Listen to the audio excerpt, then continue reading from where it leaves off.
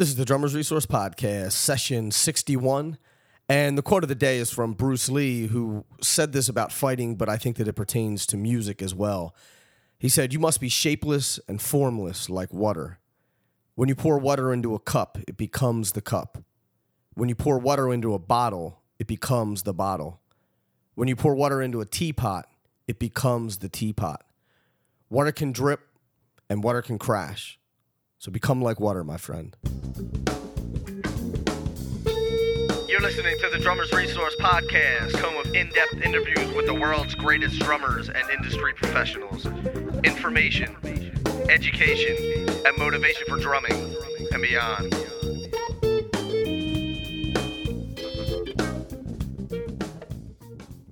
What's going on, everybody? Nick Ruffini here with another session of the Drummers Resource Podcast. And I hope everybody had a nice weekend, and I hope that you had a nice Labor Day weekend if you live here in the States.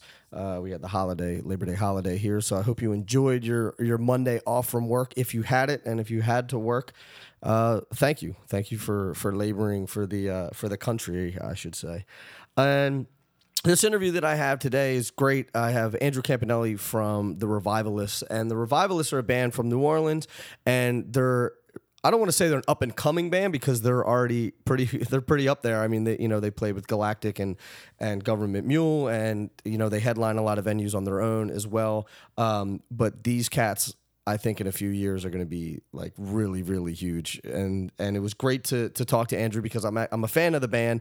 I met their lead singer, David, at a Galactic show. I was hanging out with Stanton Moore and met David and had actually never even heard of the Revivalists, and then listened to the Revivalists, a couple of records, and wow, just thoroughly impressed with the band. They're great. They're an awesome band, and I'm glad to have Andrew here. So we're going to get into that interview in just a second. Just wanted to say that the reviews have been coming in on iTunes, and I really do appreciate it. So if you haven't already and you get something out of this podcast, just take 1 second and head over to iTunes and leave me a rating or a review. Like I said, that helps with the search engine, with the people searching for interviews and drummer interviews and stuff like that. So the more reviews and the more 5-star ratings that there are, the higher I end up in the search rankings. So that would be great to pop up there at the top when people search for drum interviews. So if you could do that, I would appreciate it very much so.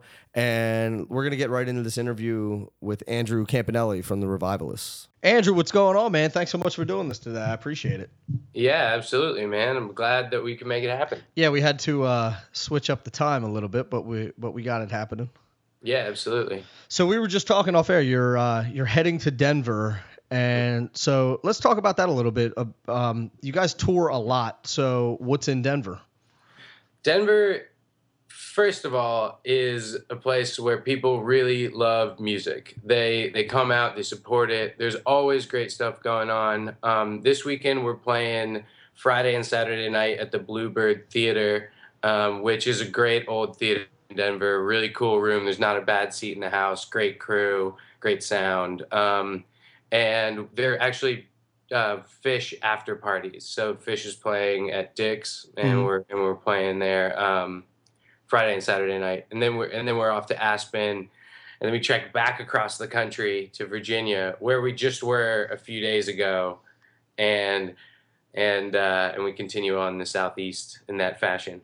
Nice. And we were talking about it. I mean, you guys tour a lot, and you said that's been the goal since you guys started to constantly tour. Yeah, it's funny. There's like two different schools of like musicians. There's guys that write songs and release records and tour when they can, and then there's like the live band that makes it live and makes that a goal. And that was kind of always a goal for us, being from New Orleans, and the scene down here is just so player heavy. And I don't mean that in a negative way at all. It's very inspiring. It's one of the best places. I mean, for me, it's the best place I could live. It's right. On any given night, you can go see some of the best music in the world. And so, and that's like Monday, Right. And so it's, coming from this city, touring was always playing live was always a really important goal for us. On top of that, in New Orleans, the scene is like a lot of guys. They play the Frenchman Street scene. They do weekly gigs. You can make a living in New Orleans as a musician without touring. Mm-hmm. Now, none of the people in my band are from New Orleans. Okay. We all met here. We all live here.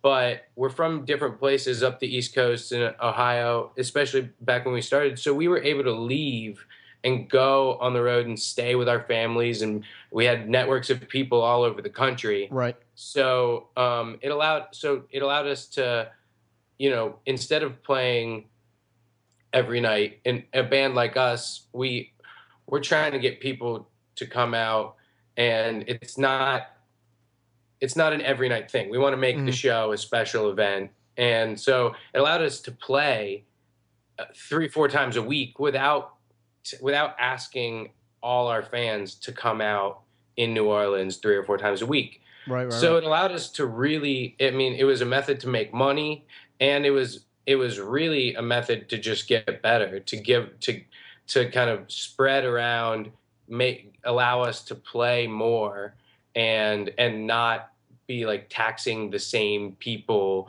asking them to come out every time. Sure. Now you were just doing like short runs around the New Orleans area and coming back, or? It's funny because we started out, our first show ever out of town was in Hamilton, Ohio, where our singer is from. And so we played there, and then we would play like New York, Philly, DC, Connecticut, where like the rest of the guys in the band are from. Right. And so we put together these tours of like the Northeast and kind of like the Midwest, where we knew people and we could stay for free. And then after that, we started playing like Baton Rouge and Hattiesburg and Lafayette and Pensacola, that weekend type thing. And then after doing that for a while, we just kind of expanded it, and we hit the West Coast, and now we just kind of go wherever we can. Nice.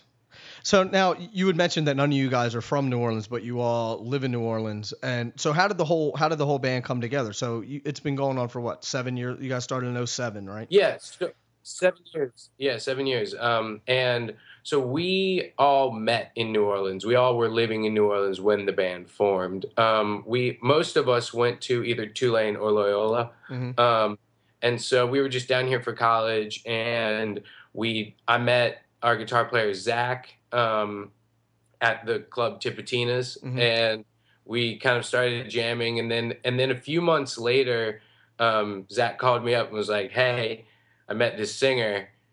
Let's do it." and so since then, Dave, Zach, and I have been playing together since like September 2007. And in the first year, we had a few different bass players and a different keyboard player. And then about a year in, we got George, who was a friend from college, and then everybody else from there was just people we knew and we were friends with that we liked how they played. So there was no conscious decision to be like, let's add a sax player. Like, ooh, we should get a pedal steel player. It was just like, I like hanging out with this guy, and he's pretty good. We should have him come sit in. Right. And then it was like, you should just stay on stage for the rest of the set. And then it was like, well, you should really come to practice. Right. Right. So, you might want to learn some more of these tunes. Yeah, it was like, you should really like learn the chords if you're going to be playing them. Sure. Well, it's funny because as we were talking about before off air, that I've done, 60 of these interviews. I've been in the music industry since I was 15. I'm 33 now. And 99.9% of the time, how bands come together or how people get big gigs, or whether they're small gigs or big gigs, are just like you said. It's like, well, I like this guy and he plays, so it's not like, I think a lot of people think that they're, when a band's looking for a new drummer or a new guitar player or something like that, they're like, let's go find the baddest cat we can find and sign him up. It's kind of like, let's find the coolest guy that we can find that plays really well too, So that's the thing, is like, I feel like you could make that, let's get the baddest cat we can find. That kind of thing works when you're just doing you're just trying to make like records. And sure. That's like the studio guy, or like you get him for a tour. But if you're going to be like invested in a band with other people, it's going to fall apart if you don't get along. Right. And it's really like it's a relationship. It is, you man. know, you have 6 girlfriends at the same time. Dude, I It's always like- say that. That's exact. I swear to God, I mean, I had a band for years, and we toured all over the country, much like you guys do. And I always told people, it's like, it's great, but I feel like I have 5 girlfriends. You know? Yeah. Oh, completely. You know, you're spending all that time together. It really, and like, people can get better, but if you don't like them, it's just not going to be fun to be around Right, them. you're probably not going to be cooler in 3 months. Right. Yeah. Exactly. I don't know. So yeah, that's just kind of how the whole band came together. It was just like we were just buds that just like liked playing together. And one of the other things was like right after Katrina. So we moved here. A lot of us, our first day of school, I guess 3 of us, our first day of college was when Hurricane Katrina hit. Oh, And wow. so we were really in like the first wave of bands that started right after Katrina, and there was this kind of like there's this energy that comes from devastation that is really unique, and it was such a creative, it still is such a creative time in New Orleans, but in these last whatever it's 7 or 8 years that it's been, yeah, actually 9 years, like tomorrow, Oh, wow, it's yeah. been, the scene has really grown, and there were all these bands, this kind of indie rock scene of kids, like college kids, and there were tons of them. And they all played in each other's bands, and we didn't really know anybody else. We weren't Right. from New Orleans, so we just played together. And that's another thing that allowed us to tour, where a lot of bands from New Orleans don't, because you're balancing either being in school or having a job with all these being in 4 bands. And so it's if one person in your band has another gig that night, you can't play. So the dedication to the single thing that just kind of happened, because nobody in our band was playing Freshman Street gigs. Nobody had other like musical obligations. So it allowed us to just tour. And then eventually, as things happen with all these other bands with different musicians, they find what they're going to focus on, and some of the bands fall apart. So we were insulated from that in some ways, just because we were just always doing the one thing. Now, is that what the revivalist means? Is that you guys sort of coming out of the devastation of Katrina and trying to revive the music scene in New Orleans? You know, it definitely was related to that. I don't think we would have ever said something so grand that we were trying to revive the music scene in New Orleans, because we were totally unqualified to do it.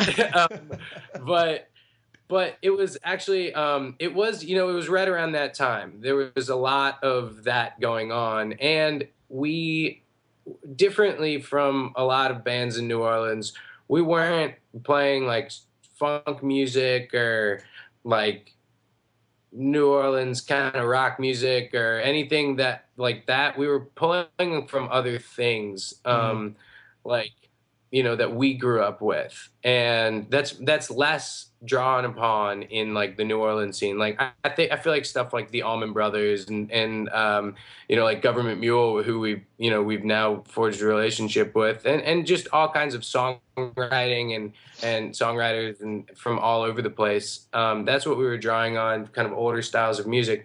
But really, what the name came from, which is, it's funny that I guess it's fitting that we went on to kind of tour as much and play live as much as we do, is the name came from a 60 Minutes piece on Bruce Springsteen that our guitar player saw, where they said he played with a revivalist fervor. That's how they described his energy on stage. And so Zach, our guitar player, just without talking to anybody, made our band name The Revivalists, and we were like, all right, that's okay.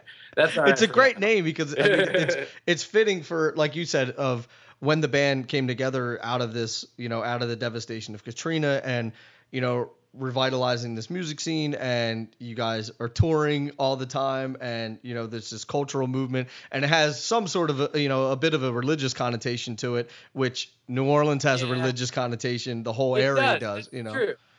Yeah. That's interesting. It's funny when people think we used to joke that if we ever get pulled over, we'll just tell them we're a church group called the Revivalists. There you go. And it'll go over. I mean, they would be like, "Oh, okay." Yeah, but the name, especially because we're touring in like a 15-passenger van, right? So just make the T in Revivalist a cross, and it would be and paint it on the side of the van. It'd be good. Yeah, perfect. It's perfect. we were very conscious not to go with the religious imagery because it's not necessarily meant to be that. But it is interesting that you bring that up. That New Orleans is a very religious place. It's like built from like, you know, a lot of different traditions. And Catholic. For the people, not to interrupt you, but for the people that are listening that have never been to New Orleans, that all the sections of the town are divided into parishes rather than into counties, and into even the neighborhoods, you know. Yeah. And there's churches everywhere. There's a lot. I mean, the involvement of the church in. Am I breaking up again? No, you're good. Okay. The involvement of the church in the music scene and the development of music is you know, undeniable. But Sure. It's like it's also, you know, completely not a religious place if you don't want it to be. Right. So it's like it's funny. So it's funny that the name has those two things too, because there's, you know, I think there is a slightly not religious aspect to our band, but what we're doing, we believe in, and it comes from us in a kind of like in a spiritual way. We don't try and force anything. We just try and make the songs happen as we feel like they're meant to. You know? That makes total sense. And you mentioned that, you know, New Orleans, it can be very religious or non-religious, but even the non-religious stuff stems from Mardi Gras, which is Fat Tuesday, which is, you know, it started as a Christmas. I would say even is religious. You know, it's a lot of, you can't get away from it. Right. It's part of the context of the city. Mm-hmm. So whether you are you know, involved personally in it at all, it's like it's affecting you. You get days off. You get that are related to religious things. But and you can just feel it when you're in the town, man. Like anytime you're there, there's just this sense of like, and I don't know if it's necessarily the religious aspect of it or if that, and I think it definitely plays a part of it. There's just like this sense of community when you're there, and completely, it kind of feels like everybody's just like on the same page, if that makes any sense. Yeah. Especially, I think it's because it's the kind of place where you can be whatever you want, and there will be people that are okay with it. Mm-hmm. It's just it's a really great place to be creative. There's a lot of love. There's a lot of joy. Mm-hmm. There's a lot of just like it's the community aspect, especially after Katrina, it has been amazing. Mm-hmm. It's just great to see how much people love this city, and that's, you know, they love being here, and so that just affects all your interactions. Now, speaking of being able to be whatever you want or do whatever you want, since none of you guys are from New Orleans, have you gotten any flack from New Orleans when you guys first started out, from the town, from the musicians, or were you guys just openly accepted?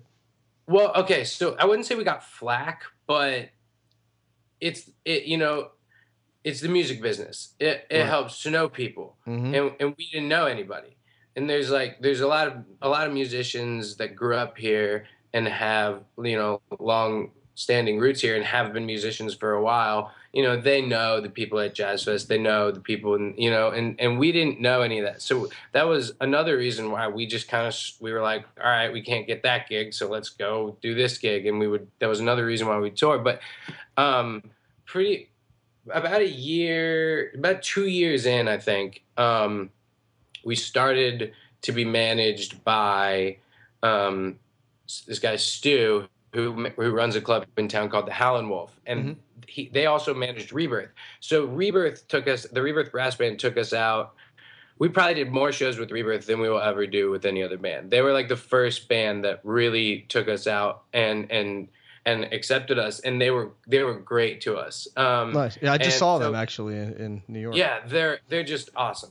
And awesome guys, and they and so they really taught us a lot. They've been doing it for 30 years. So so you know, they taught us a lot about touring, being on the road, and you know, playing with them gave us some New Orleans credibility. Mm-hmm. And then you know, Ben Elman was producing from Galactic. They came out with Yakame, which was produced by Ben, and then Ben produced Trombone Shorty's record, and we really liked the things that he was doing with that.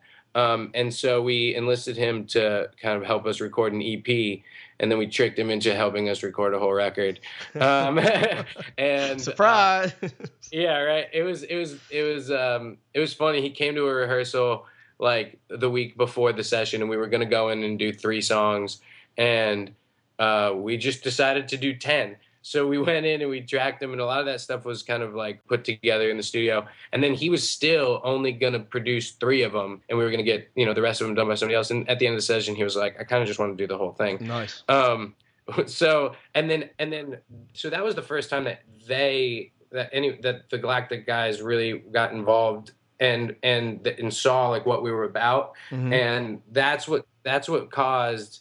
That's what started Dave writing for Galactic, and then going on tour with the Galactic after Corey, and also got us a few opening dates with Galactic. Right. And since then, they've just been like, you know, they've been also great to us. They're kind of like our older brother band. They've been doing it longer, and they always give us advice. And we just got out of the studio in February. With Ben, we're working on another record, and we used Ben again. It's great. And playing with Galactic as the kind of band we are, touring with Galactic and having Ben produce the record and be involved, we just it was instead of us not really being a New Orleans band, people kind of all around the country would talk about us in terms of like, oh, this New Orleans band, the Revivalists. Right. And more importantly, people at home started talking about us that way because they kind of knew who we were now. Right. So now you had mentioned, you know, we've been talking about how you guys weren't from New Orleans. So was it intimidating moving into this town and knowing all these great drummers were there? And how did you combat that and say, okay, I really, you know, I need to get onto this scene a little bit? I mean, I'm sure that you were like hanging out at Tips and the Leaf and all that stuff, but like, how did you? Well, it's funny. When I moved to New Orleans, I kind of had no delusions of ever really being a musician. I was studying music business, and so at that time, right after Katrina, they restarted these Tipitina's workshops where guys like Johnny Bodakovich and Stanton Moore and, you know, all kinds of great drummers, and then like George Porter and Luther Dickinson came. They would get anybody. They would come on Sundays and teach these workshops. And so that's where I met our guitar player, Zach, but that's where I got to meet Stanton. And I really just, after watching Galactic and like getting to know Stanton, it kind of like helped me solidify. It helped me get into this, not into the scene playing wise, but into the music and understand it in a way that helped my playing. And then I also got to know Johnny Bodakovich at that time.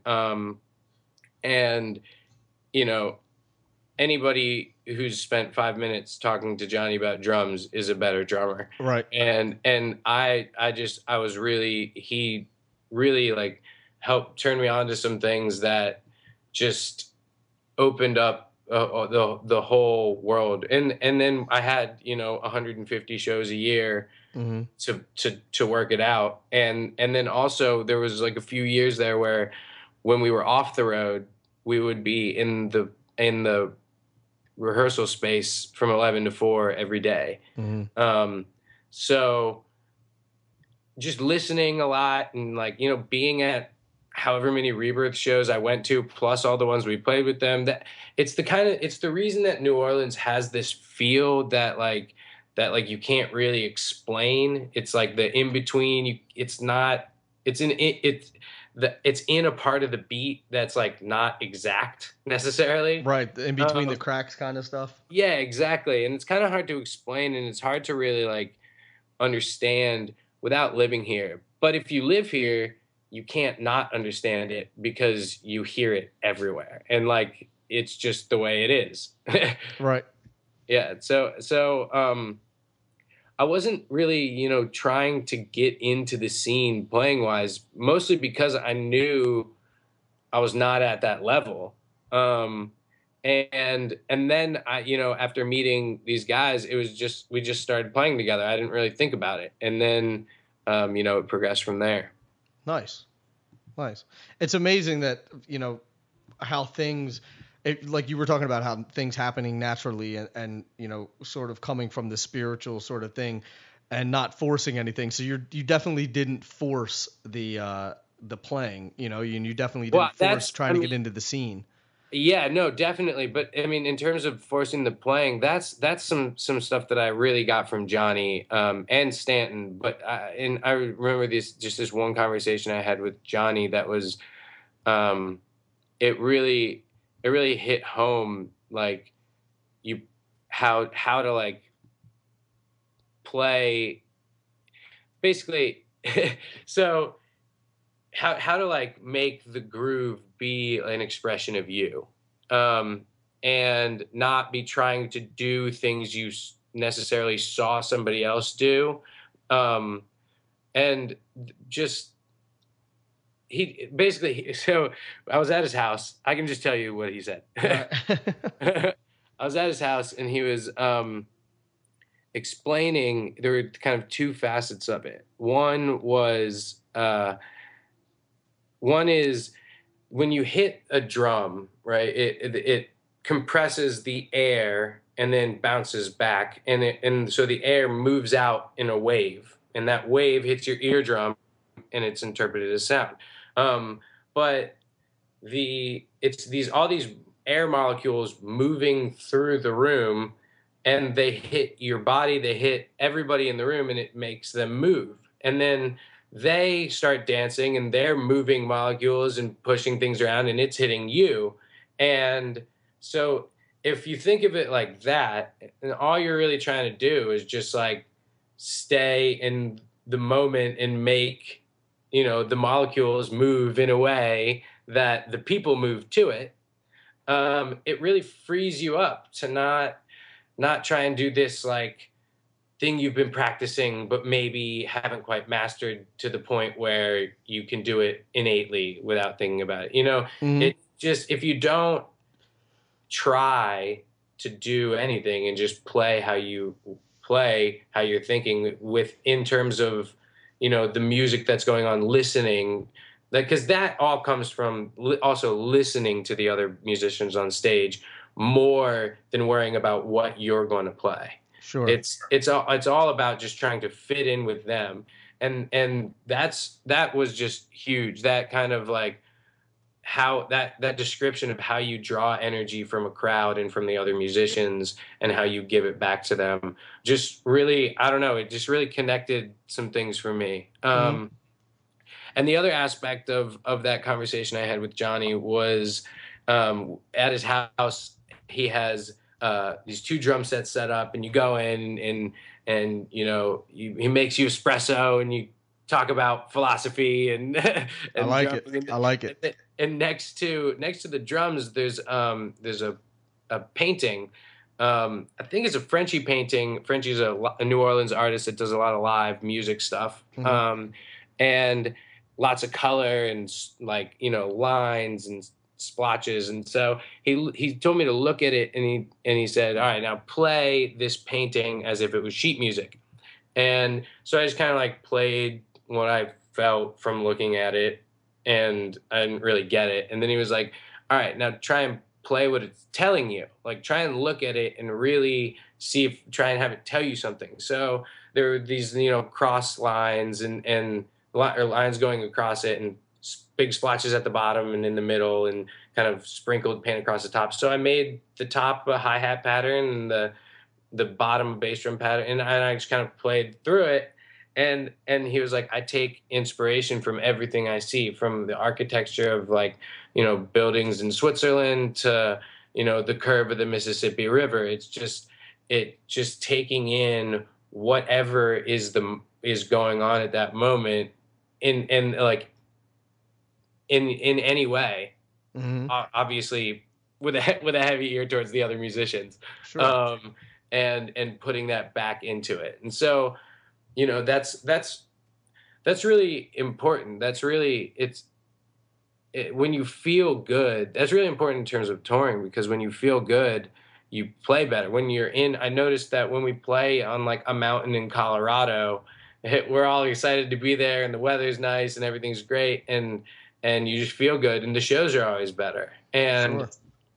so, you know, in terms of touring, that really gets at like one of the biggest things of touring, one of the biggest difficulties of touring is staying healthy and being rested. And like, actually you're putting yourself in a tough situation to be, you know, to be the best musician you can be. Like Louis Armstrong in his book talks about how you can't play well if you're not rested, because you need your ideas. You need your brain to be sharp. Sure. So that's like, I would say that kind of that also had, so that conversation with Johnny also kind of led me to kind of change some of the things that I was doing while on tour, to try and just eat healthier and be healthier, make sure I sleep enough and put myself in the best position to put on a good show. Right. You know, it's funny. I interviewed Michael Carvin a couple weeks ago, and I don't know if you're familiar with Michael Carvin. If you're not, you should maybe check out this interview. It's really good. It goes into a lot of the stuff that you mentioned with cool. with Johnny as well. And he said when he has students come in, he just has them sit down and he says, "All right, I want you to play something, you know, what makes you feel good." Right. So then you play that, and then he's like, "Well, now I want you to play what it feels like when you walk outside and the sun hits your face." Yeah, You know? exactly. And he's like, and they're like, "What do you mean? What? I don't know what to play." He's like, "Well, I can't tell you what to play." Yeah. You know, and that's, If and you feel different than it makes me feel. right. Like, you may hate sunshine, you know? Yeah, right. I love it. You may hate it. You or may anything. hate sunshine. So, and he, you know, he started talking about all these things, and I almost felt bad during the interview because I wasn't really talking much because I was just so interested in what he was saying, and he would get done talking, and I was just like, yeah, because I was so into it, and I was like, and I was so deep in thought, but Right. it was because it was so thought provoking, and I think that a lot of people got stuff out of that, and there's definitely that way of approaching playing, which for me I think is the right way. I think that there has to be a good blend of that, because you know, you have to have the technical side of things and you have to have the facility, right. But then once you get that stuff, it's a matter of, okay, what can I do with this to make music out of it? Yeah, you know? so that's really important too. Is you know, you get, so it frees you. If in terms we were talking about before about all these great New Orleans drummers being in town and me just being some kid, is like it really freed me up to, because we were going on tour with Dumpster Funk at the time, and like I was, you know, watching Nikki Glaspie every night, and like, you know, we played a few shows with Snarky Puppy, and like I'm watching Sput and Nate, and it's like, you know, I'm not, it doesn't make me want to try to be like that, to play like that. But you know, you take things from it, and it allows you to internalize the things that mean the most to you from their playing. And then, you know, you get in the practice space and you practice, and that's where you suck. That's where it's fine to suck. Because if you don't suck when you practice, then you're probably not getting better. Right.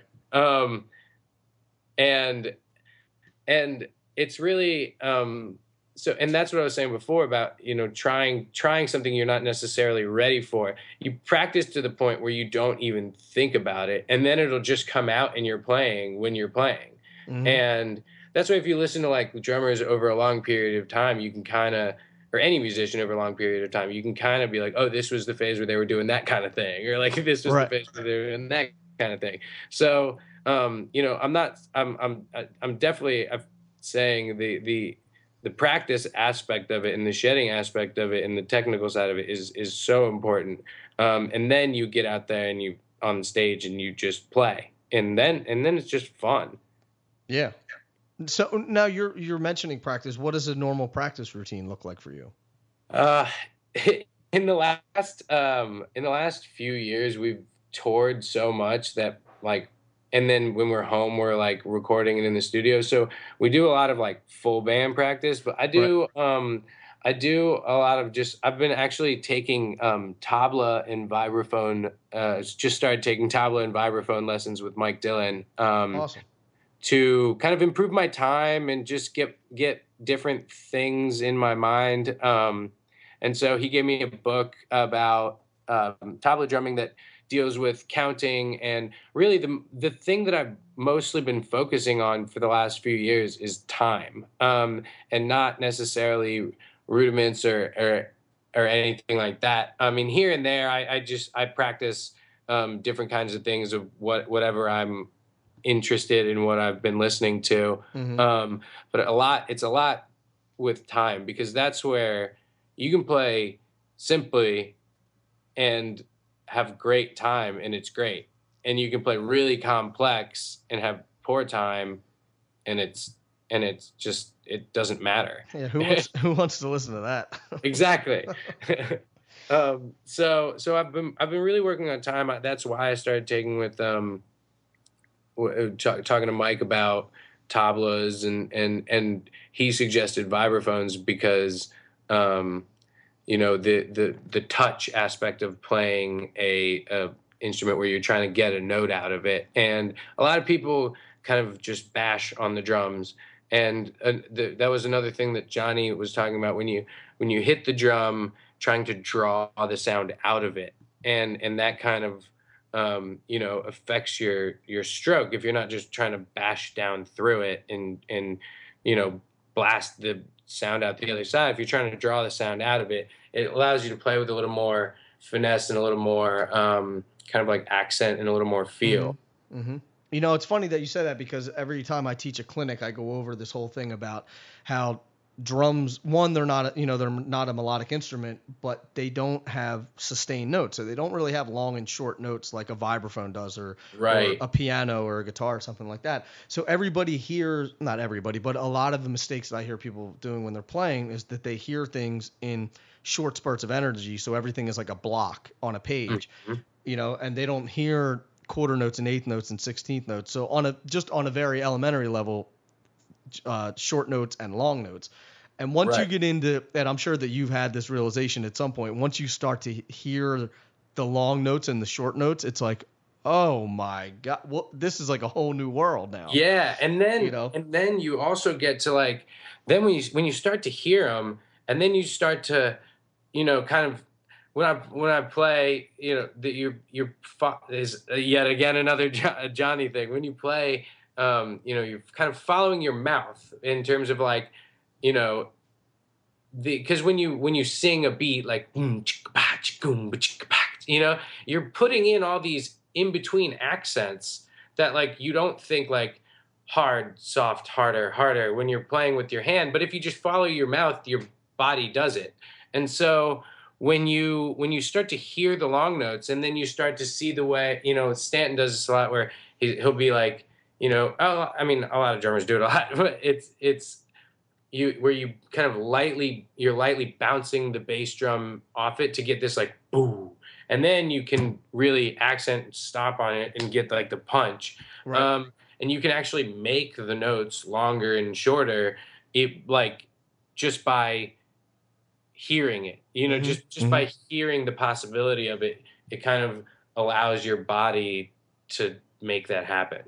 So now I always like to hear other people's ways of practicing this and learning this kind of stuff, because everybody has a different approach to it, and it's sort of an intangible thing. It's not like I want to play. How do you learn how to play paradiddles at 200 beats a minute. It's like, well, you just practice with a metronome until you get there. Yeah, right. But the feel thing and really hearing, like we're talking about the long notes and the short notes and sustain and the interweaving of accents and stuff like that going through the groove.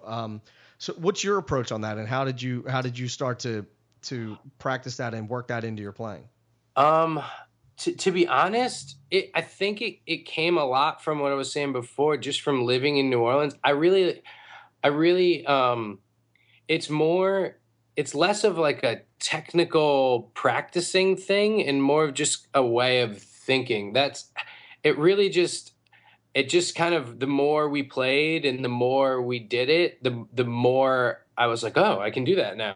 I was like, oh, I can do that now. And it was like, it would be, just through playing a lot, repetition, it's